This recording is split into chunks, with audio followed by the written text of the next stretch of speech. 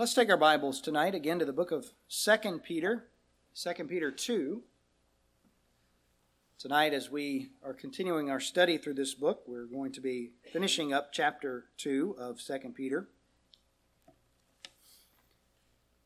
The title of tonight's lesson is The Failure of False Prophets. The Failure of False Prophets. You know, disappointment is a part of life.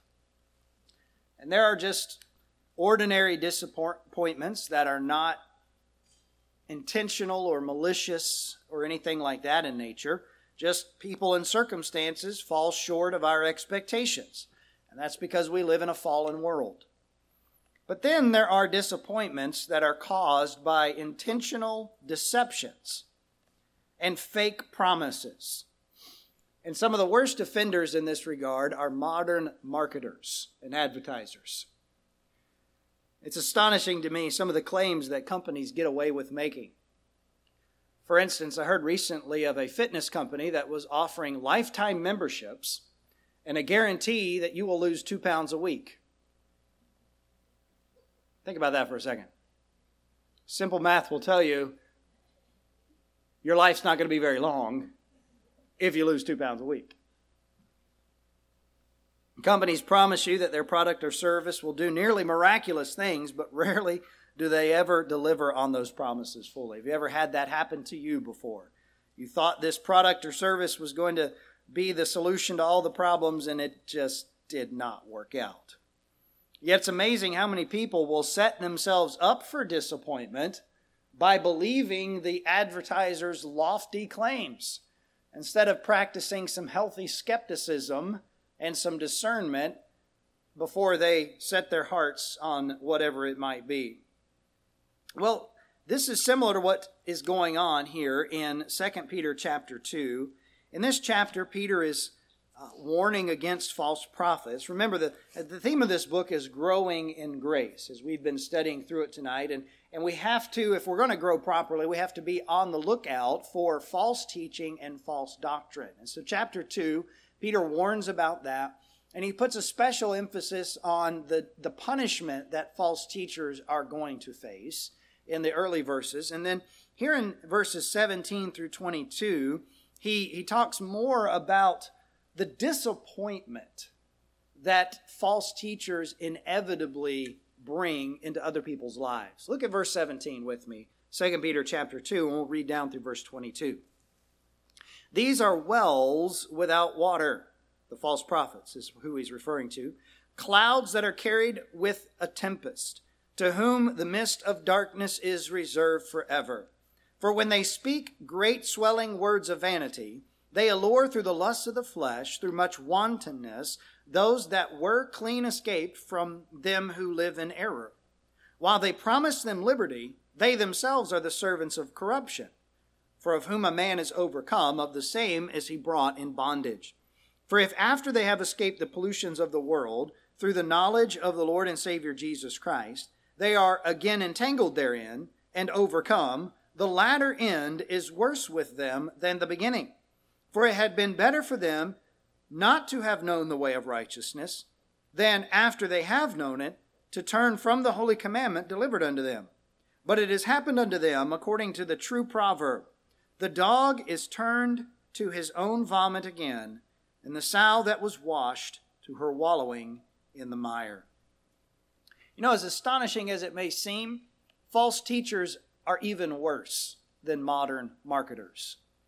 They make lofty promises about the benefits of their teaching, but they fail to deliver every time. And those that follow them are doomed to disappointment and frustration. In these verses, Peter exposes the fake promises made by false prophets. And he sounds the alarm against being persuaded by their polished and high-pressured sales tactics. We need to wise up to their lying ways and not be deceived by those polished presentations. Instead of delivering on what they promise, false teachers are headed for destruction and are bound in slavery to sin. So we must avoid them if we want to avoid the same fate. Notice with me, number one on our outline, the emptiness of false teachers. The emptiness of false teachers. In verse 17, Peter describes the false teachers as being like wells without water or clouds that are carried overhead by a storm. Picture yourself walking across a dry, hot desert. After today's temperatures, you may think that sounds good. But imagine you've been walking through this desert for hours, maybe days, without a single thing to drink. You are literally dying of thirst. And off on the horizon, you saw a well.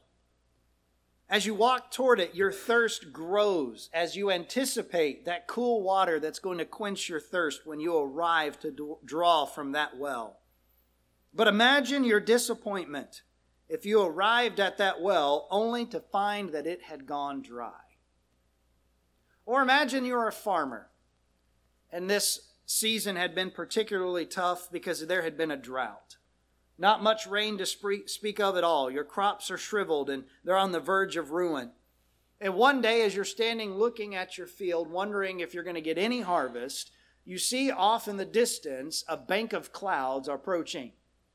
Well, naturally, you're going to get excited because those clouds mean hope, the hope of rain that will come and drench the parched soil and that will nourish those plants so they can grow. But as you stand there watching this bank of clouds, to your dismay, it goes directly overhead and is gone without ever letting drop a single bit of water. Peter says that's what false prophets are like. Wells without water and clouds carried about of a tempest. I love the illustration here. Both the well and the rain cloud involve a hope and an anticipation of water that will quench the thirst. Proverbs 25:25 says, "As cold waters to a thirsty soul, so is good news from a far country." Psalm 42:1, "As the hart panteth after the water brooks, so panteth my soul after thee, O God." Spiritual desire is like a thirst. But here's the thing, false prophets exploit that desire for their own selfish and covetous ends. They know that people are created by God with a natural craving for spiritual things. And so they will appeal to that desire, that thirst, for their own benefit. Like the empty well, they promise water, but they don't deliver. Like the cloud that doesn't drop any water, it brings hope and anticipation, but it ends with disappointment. From a distance, they may seem to offer great hope. And understand, this is a very important part of their mode of operation, because false teachers would never have any influence if they didn't lead people to believe that they had something good to offer. You need to understand that, because oftentimes we will hear things, see things, read things, and it seems to offer some spiritual benefit, but we need to be careful. Just because it seems like it's something good, it may not be in the end. In fact, the most successful false teachers are the best at giving the impression that their teaching is genuine, life-changing truth, and that it will make your life the best it can be.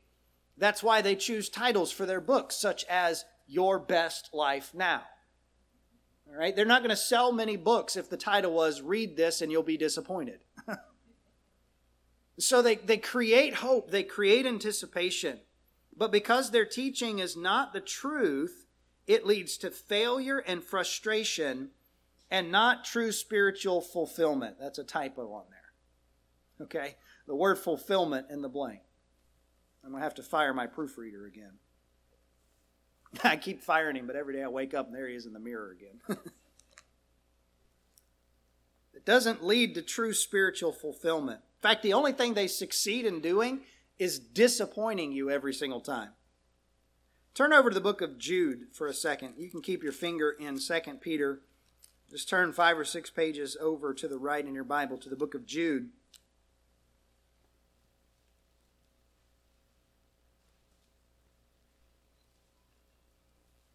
And look at verses 12 and 13. These are spots in your feasts of charity when they feast with you, feeding themselves without fear. Does that sound familiar? That's the same thing, same imagery that Peter used as well, describing false teachers. And that's what Jude is talking about. Now, middle of verse 12, clouds they are without water, carried about of winds. Trees whose fruit withereth, without fruit twice dead, plucked up by the roots. Raging waves of the sea, foaming out their own shame.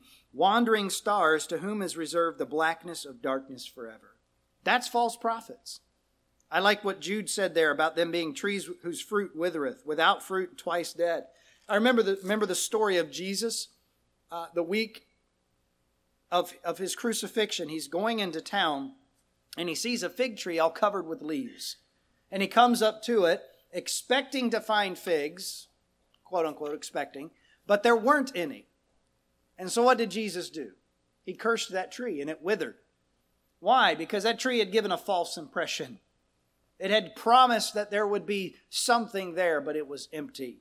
It was a tree without fruit. And that's what false teachers are.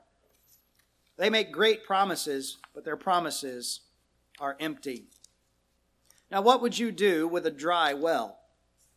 Well, smart thing to do would be fill it in so no one falls in and gets hurt. Or at least put a fence around it or something so that people are made aware of the danger. You ever heard of stories or seen stories on the news of maybe a child or something fallen into a well? It can be very dangerous. Well, the same kind of thing must be done with false teachers too. That's what Peter's doing here. He's warning us, hey, stay away from them. Paul said in Romans 16, now I beseech you, brethren, mark them which cause divisions and offenses contrary to the doctrine which ye have learned, and avoid them. For they that are such serve not our Lord Jesus Christ, but their own belly, and by good works and fair speeches deceive the hearts of the simple. Mark them, avoid them, Paul says. Now what happens to a cloud that doesn't bring rain? Well, Peter says in verse number 17 that to that cloud, the mist of darkness is reserved forever. In other words, it evaporates and it's gone, never to be seen again. The same kind of thing happens to the false prophets. One day, their influence will fade. They'll be gone, and they'll be experiencing their eternal judgment.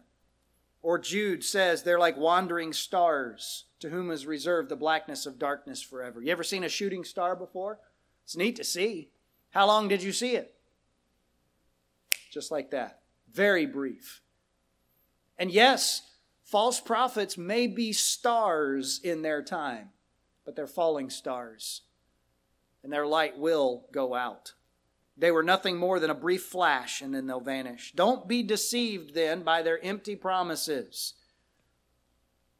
If you want real, life-giving water, stick with the true gospel. Jesus in John chapter 4 said, whosoever drinketh of this water, speaking of the water from the well that he was standing at talking to this Samaritan woman, whosoever drinketh of this water shall thirst again. But whosoever drinketh of the water that I shall give him shall never thirst. But the water that I shall give him shall be in him a well of water, springing up into everlasting life. Only Jesus, only the gospel truly satisfies. Now notice secondly, the enticement of false teachers. We've seen their emptiness, but if that's the case, then what's the lure? What's the draw? Why would people follow them at all? Well, verse 18 explains that. For when they speak great swelling words of vanity, they allure through the lusts of the flesh, through much wantonness, those that were clean escaped from them who live in error. So there must be something to draw people to false doctrine, or else Satan would never succeed in ensnaring people in it. And to get people to commit to their worthless, empty teachings, these false teachers use eloquence and then a good old-fashioned sales tactic called bait and switch. Promise you one thing, but they get to the sales counter and whoop, you get something different. That's what they do. They promise one thing, but deliver another. The phrase that's translated here, great swelling words, that word could literally be translated hyper bulky. That's the idea here. I mean, we're talking about extreme eloquence. Peter characterizes their sales pitch as using extreme eloquence to appeal to the desires of our sinful flesh to entice people. In other words, they're generally very pleasant to listen to. They usually have very winsome personalities. They usually have very polished presentations. They usually are charming and likable people. And that's all a part of the plot. They want to allure. That's the word used in verse number 18. They want to entice. They want to tempt people in. Now, what is it that they're appealing to? Well, Jude verse 16 says, these are murmurers, complainers, walking after their own lusts, and their mouth speaketh great swelling words, having men's persons in admiration because of advantage. See, it's all about them. It's all about them getting the followers and getting the sales and getting the clicks and getting the likes. That's what modern day false teachers do. They sell their books, they get the likes, the shares, the followers on social media. They pack out conference centers for their seminars using highly polished sales techniques. Now, there's no denying that they're entertaining to listen to, but we must be careful not to confuse eloquence with trustworthiness. Just because someone sounds good, that does not mean that their teaching is good. And listen, this goes both ways. Just because something sounds good doesn't mean it is good. You know, during COVID, anybody with a webcam and a white coat could put out a video and call themselves an expert, you know. And people were so thirsty for information because we just didn't know what was going on. It seemed like everybody was the expert. Everybody knew what they were talking about. Everybody had the polished presentations. Well, I'm not what you might call the brightest light bulb in the pack, but I know if this expert doesn't agree with that expert, one of them's got to be wrong. All right? Not everybody who calls themselves an expert, has a polished presentation, has a really nice webcam and good lighting, actually knows what they're talking about. Don't be deceived. 1 Corinthians chapter 2, Paul was very careful when he made known to the Corinthians his philosophy of ministry. He didn't want them to rest in his polished presentations. He wanted their faith to rest in the power of God. He said, my speech and my preaching was not with enticing words of man's wisdom, but in the demonstration of the Spirit and of power, that your faith should not stand in the wisdom of men, but in the power of God. In fact, Paul in another place would write that he was criticized for the way that he spoke in person, his public speaking abilities. He was criticized for that and said that he really wasn't that impressive in essence. You think of other famous figures in the Bible. Moses, for example, famously said that he was slow of speech. Jeremiah, he said, I'm a kid, what can I do? And many people think that in order to do something for God, you must, have some great, powerful speaking ability and be super eloquent. Well, that's not true. And neither is it true that just because someone is eloquent, that they're actually doing the Lord's work. That's the important point here. Now, false teachers appeal to fleshly desires to draw people away from the truth back into the lies and the errors that they were saved out of. They allure through the lusts of the flesh and through much wantonness. They're leading people to live a life of no restraint. That's what the word wantonness means. It means no restraint, no restrictions, no rules. They appeal to people's desire to be free of all rules and restrictions, to do whatever they feel like doing. Look, there is so much false doctrine that's going around today. This is exactly what it is. Telling people there's no rules, it's just about enjoying God. There's no rules, there's no restrictions, do whatever you feel like doing. And this is just simply not true. Every relationship is governed by certain rules, including our relationship with God. Jesus said, if you love me, keep my commandments. There are rules, but see, we have a rebellious heart. And somebody says, no, you don't need all those rules. You can do whatever you want. There's a part of us that says, that sounds good. It's called our flesh. It wants that kind of a life. It wants to be free of restraint. It wants to be able to do whatever it wants to do. And that's what they appeal to. And the reason they succeed as often as they do is that we all have these fleshly lusts and temptations that they can appeal to. James chapter 1 verse 14 says, "But every man is tempted when he is drawn away of his own lust and enticed." Don't think that you are immune to this. That's why the Holy Spirit is using the pen of Peter to communicate to us today the danger here, because we're all susceptible. Now, there's an element of truth here that we can't gloss over. We can't just skim past it, because verse 18 says that the people that they are targeting are those that were clean escaped from them who live in error. The false teachers are going after believers. Why is that? It's because Satan doesn't matter what lies a person believes. All he cares is that they don't believe the truth. So when a person believes the truth, he becomes a special target for Satan and a target of all those who are doing Satan's bidding. So understand that tonight, that there is an enticement that makes it possible for the false teachers to succeed in what they're doing. But also understand, number 3, the entanglement of the false teachers from verses 19 through 22. Verse 19 says, "While they promise them liberty, they themselves are the servants of corruption. For of whom a man is overcome, of the same is he brought in bondage." Much has been made about the concept and the topic of Christian liberty. And unfortunately, some people have wrongly defined Christian liberty as meaning that you are free to do whatever you want to do. Now, they try to explain that by saying because you're a Christian, you will only want to do what God wants you to do.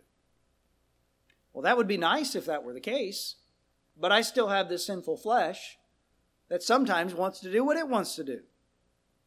For example, I know that I should be getting up in the morning and getting busy with my day and being productive with my life and redeeming the time. But I tell you what, there are times when that alarm clock goes off that I just want to pitch it out the window. I don't always want to do what I ought to do. Now, these false teachers, they promise liberty. This is one of their big promises. You can be free from the chains of legalism, free from the bondage of your strict upbringing, free from the oppression of orthodoxy. They promise liberty. And the irony is that they themselves are servants, are slaves of corruption. Here's the thing. They promise people liberty, but what they're promising is not true freedom.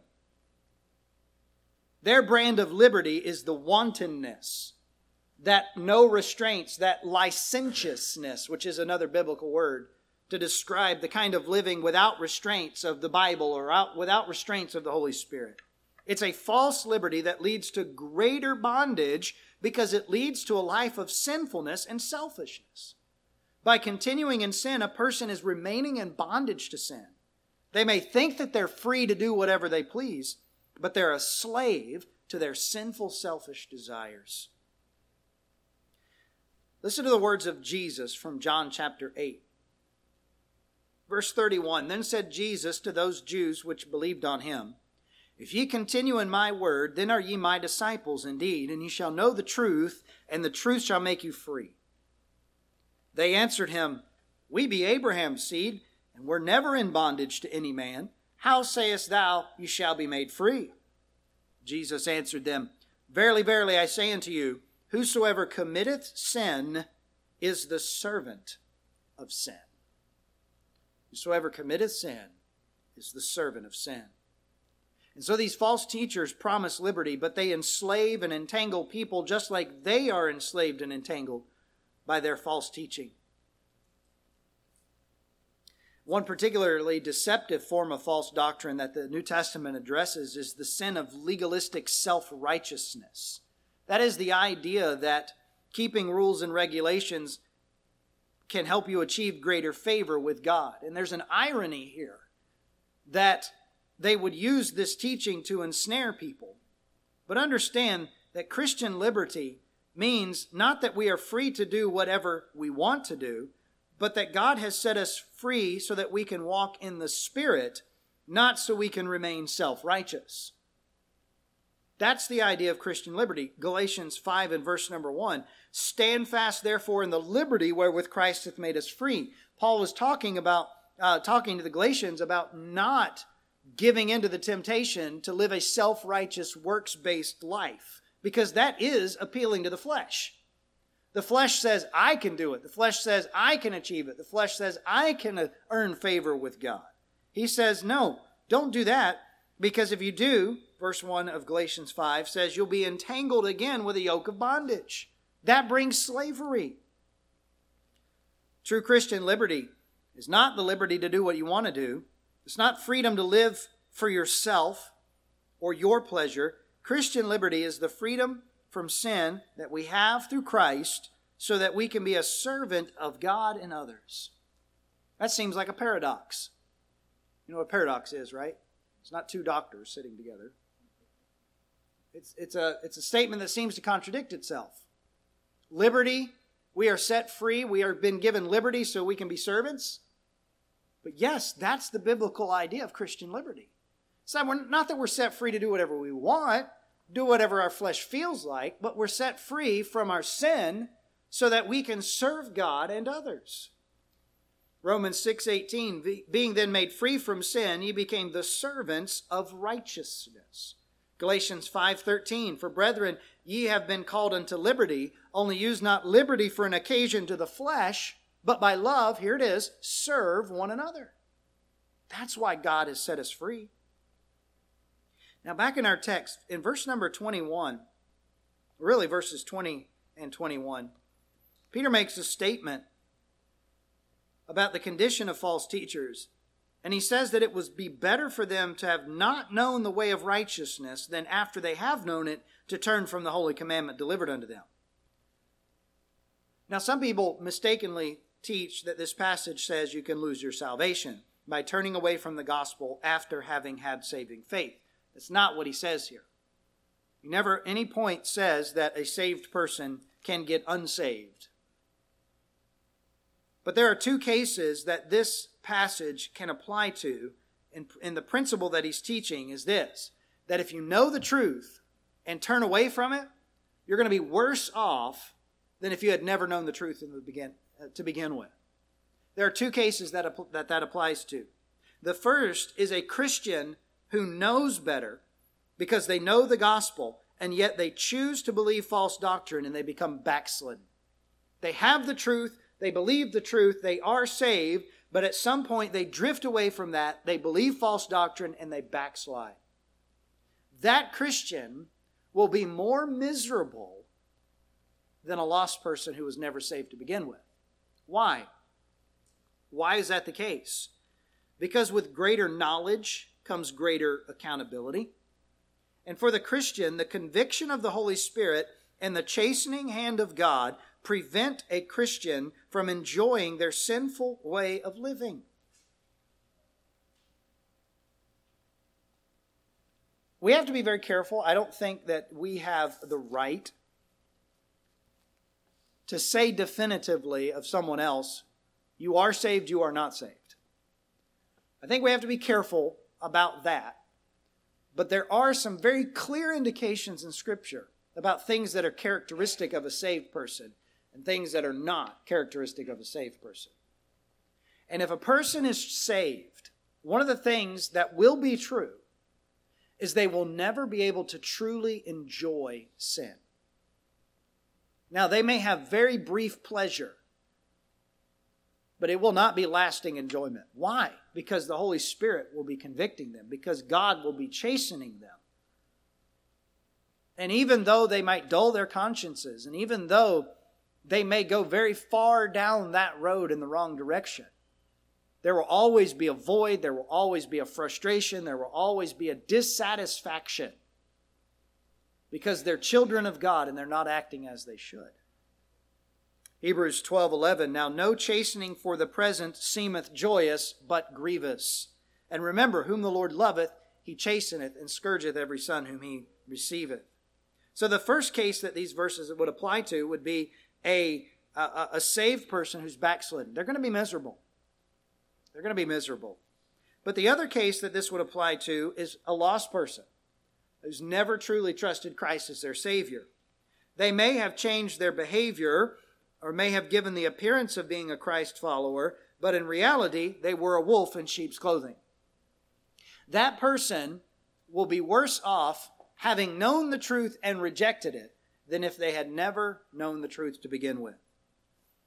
And so, Peter uses an illustration in verse number 22 when he says, but it has happened to them, according to the true proverb, the dog turned to his own vomit again, and the sow that was washed to her wallowing in the mire. Or, if you're from the South, wallerin'.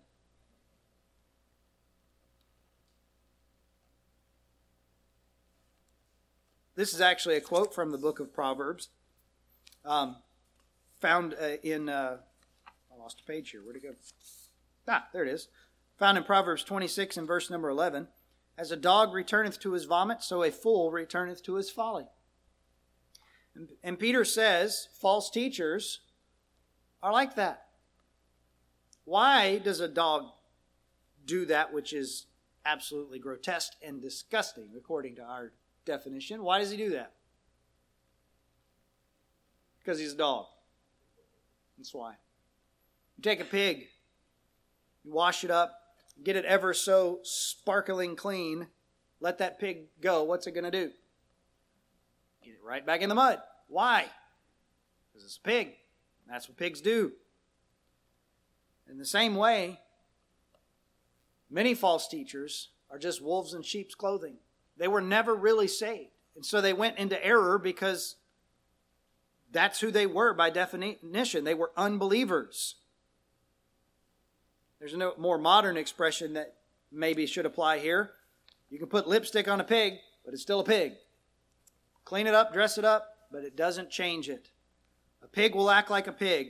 A dog will act like a dog. A wolf will devour and destroy the flock. So take heed to the warning. Stay away from false teachers who promise you freedom only to trap you in lies and sin. False teachers bring nothing but disappointment. I heard a story many years ago, and I looked it up to find out and make sure I was remembering it correctly. And I was able to verify it. The story goes like this. Back in the days of World War II, there was a battle taking place in North Africa between the British Army and the Germans. And for most of the battle, it seemed that the Germans had the upper hand. And in fact, by all accounts, they were on the verge of defeating the British when all of a sudden the Germans stopped firing, stopped fighting, and began to wave the white flags. At the first indication that the British accepted the surrender, the German soldiers began to run across the desert of North Africa where they were fighting to the British lines, and they wanted to get one thing and one thing only, a drink of water. Come to find out, as the Germans had been making their way through that area, they had come across a pipeline that the British Army Corps of Engineers had recently built to transport fresh water. Only it had not been completely tested yet. And so the British soldiers, seeing this pipeline, took their machine guns and they blew holes all in it to get to the water. And as the water came pouring out, the soldiers ran up and began to drink thirstily. And by the time they realized their mistake, it was too late. The British had been using seawater, salt water, to test the pipe for leaks. And so the water that the Germans thought was fresh water was actually salt water. And the danger of salt water is that it actually takes more water to eliminate the salt from it than you drink in. And the net result is you end up worse, more dehydrated for having drank the salt water. And that's what the Germans had done. And when they realized their mistake, it was too late, and they were going to die unless they got some fresh water. And so they surrendered to the British just so that they could get a drink.